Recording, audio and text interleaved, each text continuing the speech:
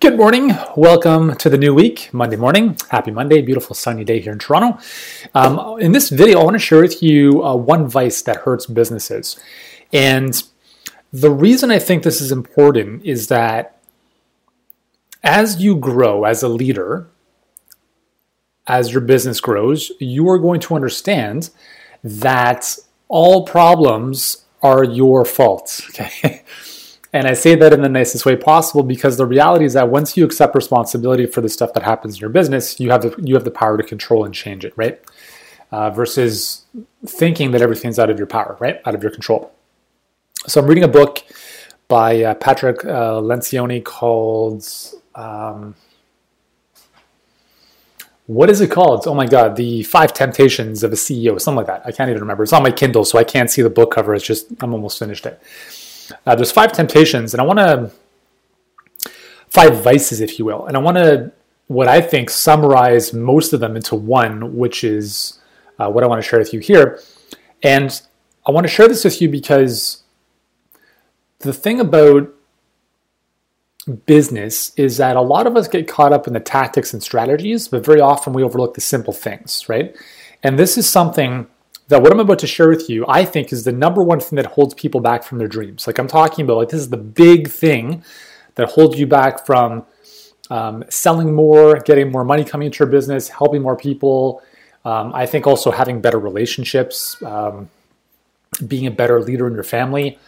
And it all comes down to this, okay? The number one vice that is hurting businesses is the need to be liked. Okay, let that sink in for a second. The number one vice that's hurting your business, or really anything, anyone's business, is the need to be liked. I've often told all of our clients repeatedly, like the one thing that will hold you back in life is the need to get approval or be liked by other people. How this shows up is in many ways, okay? Think about this. Let me ask you a couple questions. If you're on with me live here on Instagram, what's up? If you're live with me on the Facebooks, what's up? I want you to answer this question. How many of you email your list more than once per week? What's up, Richard? Good to see you, buddy. Just by a show of hands, you can just say like, yeah, that's me. I email my list more than once a week. And if you don't respond, I'll assume that you don't. Now, I can't see all the comments here. I can see a few of them, I think, but not everything. But anyways, if you don't email your list more than once a week, my question is why? Right? What about how often do you post on social media? Not that I'm a huge fan of posting on social media, as you guys know, but let's just say that if you're going to play that game, it's important to talk about volume, right? Even Gary Vee will talk about volume. You know, all the leaders will talk about you have to be omnipresent, posting very, very frequently. On Instagram, for instance, the recommendation is 3 times a day, right? Now, recommendation versus best practice versus what works. Again, like the more, like literally the more, the better. So why don't people post more often on social media? Well, I think there's 2 reasons. Number one, they don't have a strategy. They don't know what to post. But second is the same reason that more people don't email their lists more often. Okay? Richard, laziness. Yeah. Totally. I mean, that as well, right? I think that's another human vice, right? So if we look at why don't we email our list more often? Why don't we post more often on social media? Or why don't we ask harder questions in selling conversations with potential patients or clients? And all 3 of those come down to the same thing, is we are afraid of disapproval from other people, right? If we email our list too often, we might piss people off, and they might unsubscribe. Big deal, right? If we post too often on social media, it might upset people. They might unfollow us. Who cares? If we ask hard questions in selling conversations, we might feel that we're stepping on someone's toes. Again, but who cares, right? These are the very things, and a lot of times we're not aware of this until we really, really start to think about this. But these are the things that are going to hold us back from the big things we want to do in life, okay?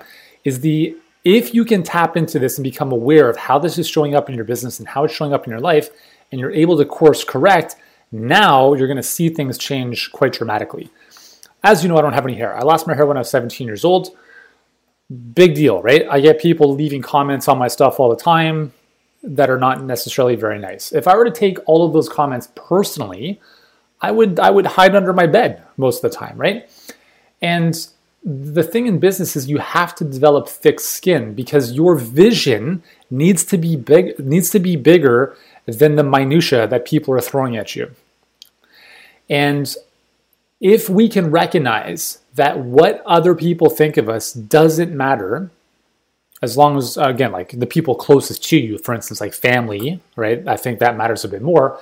But when you start to worry about what people who you don't even know, who are like, they're simply a name on your email list or a follower on social media you've never met, if we start to worry about what they might think because we post something or we don't post often enough or too often or whatever it is, that's going to hold you back from everything.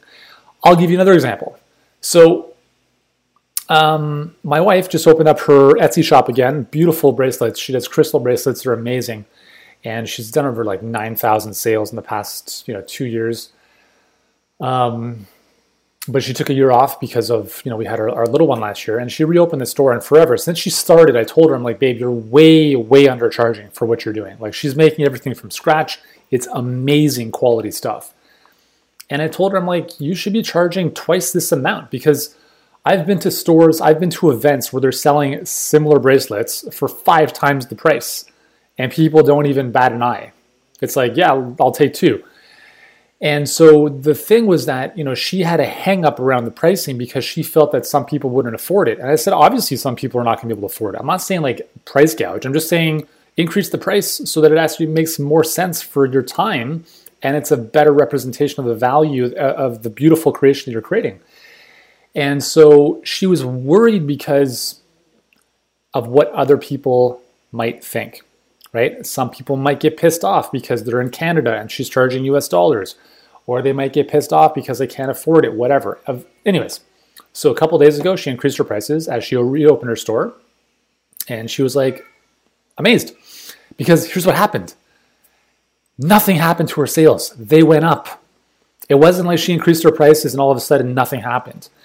And here's the thing is like when you make decisions based on your inner coach, right? That intuitive gut feeling, and you care less about the ramifications of what other people think, you will always be on the better track, right? It's funny because a lot of, think of this. I think if more people listen to themselves instead of other people, we'd all be better off. Because here's what happens. Here's how this plays out. Let's say you're in a conversation and I'll just give you an example from our world because it's obviously closest to me. So we'll speak to a prospective client about working with us. They're a 10 out of 10. They're like, yep, I want to do this. This sounds amazing. I just want to run it by my husband, or I just want to run it by the higher power, or I just want to run it by whoever. So I understand the need to consult with other people if necessary, but also at the same time, why should someone else's opinion be the deciding factor in your future? Especially if that person has no track record on what you're wanting to do. So I remember speaking to a lady way back in the day, and she was really excited about working with us. And I told her right away, does anyone else have to be on the phone with us to make sense of this conversation? She said, no, I make all my decisions. I have my own bank account, blah, blah, blah. I said, great. So you don't have a husband? She's like, yeah, I do. He's in banking. He doesn't understand this. And normally I would say, well, great. Let's make sure all 3 of us are on the call. Let's pick a time tomorrow or later this week. But I didn't. And I said, let's just have the conversation anyways. So we had the conversation. And at the end, she said, I need to run this by my husband. And earlier in the call, you said you didn't, but now you do, whatever. So she does. And here's what happens. We have a follow-up the next day. And if this has ever happened to you, you're not alone, okay? When someone says, I need to think about it, it's done, okay? You've lost the sale, it's over. They come into your clinic or you work with them virtually, it's over. 99% of the time, I don't care if you have a follow-up the next day, here's what's gonna happen. Hey, thanks so much for your time yesterday, I really appreciated it. Right? They're gonna play the whole, you're such a nice guy type of thing, but After thinking about it some more, aka my husband got in my head, I decided this is not right for me. So here's the thing, is that she's more worried about what her husband thinks of her situation than being able to take control of her own situation. So husband's in banking, has no experience running his own business, has no understanding of the inherent risk that you have to take moving into uncertainty, right? And now we're taking advice from someone who has no experience or who has not achieved the thing we want to achieve, and now we're letting them hold us down. Yeah, totally, Michelle, like closed-minded people, totally. But the thing is, they do this out of fear, right? The fear of loss. And so a lot of the things that are going to hold us back in life are fear, right? The fear of what other people think. What happens if I do this and I fail? What's my husband going to think of me? Is he going to say, well, here you go again, another failed attempt, okay? So to bring this all together, the big vice that hurts all of our businesses is the fear of being disliked. And if you can recognize how that shows up in your life and in your business and in your decisions, it's going to help you in multiple ways. For instance, with my kids, I'm a bit of a hard ass, to be honest with you. I'm very loving, but I'm also, I don't put up with their nonsense. And I tell them, I'm not here to make friends, guys. I'm here to prepare you for life, right? I'll love the hell out of you, but I'm not here to coddle you and take care of everything for you and pave the path in front of you, because that doesn't prepare you for anything.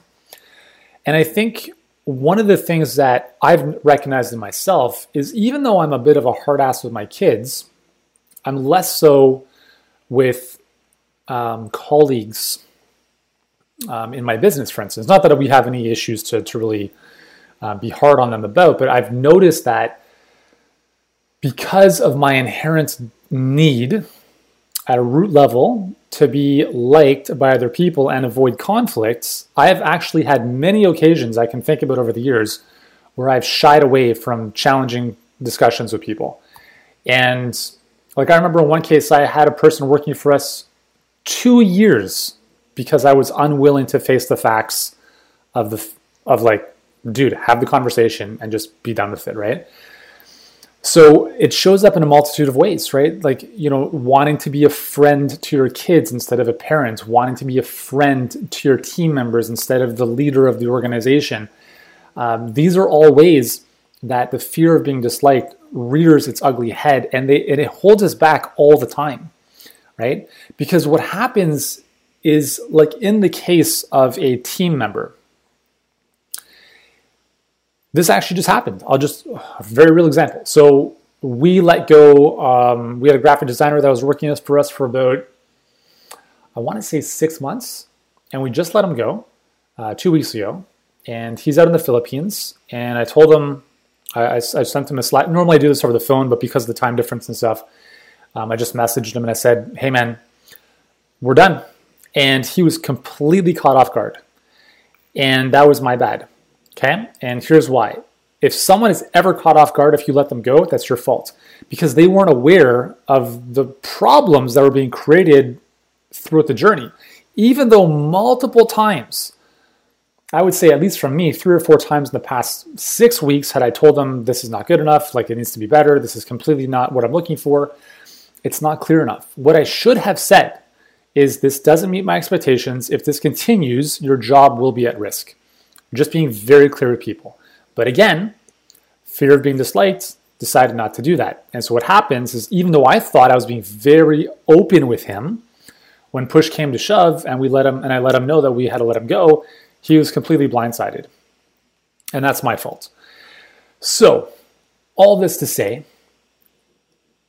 do the hard things. And the hard things mean do the things that make you feel uncomfortable in the moment, because in the long run, they're better for you and anyone else involved. And that means having tougher conversations. It means doing things that are not popular, right? That means sometimes seeking conflict instead of harmony, right? Because from conflict, not for the sake of looking for problems, but from conflict, you can have open discussions and really bring issues up to the table. And I think everything just happens a lot better as a result of that. So anyways, hopefully this message makes sense for you and resonates with you. If it does, give it a thumbs up. Let me know your thoughts.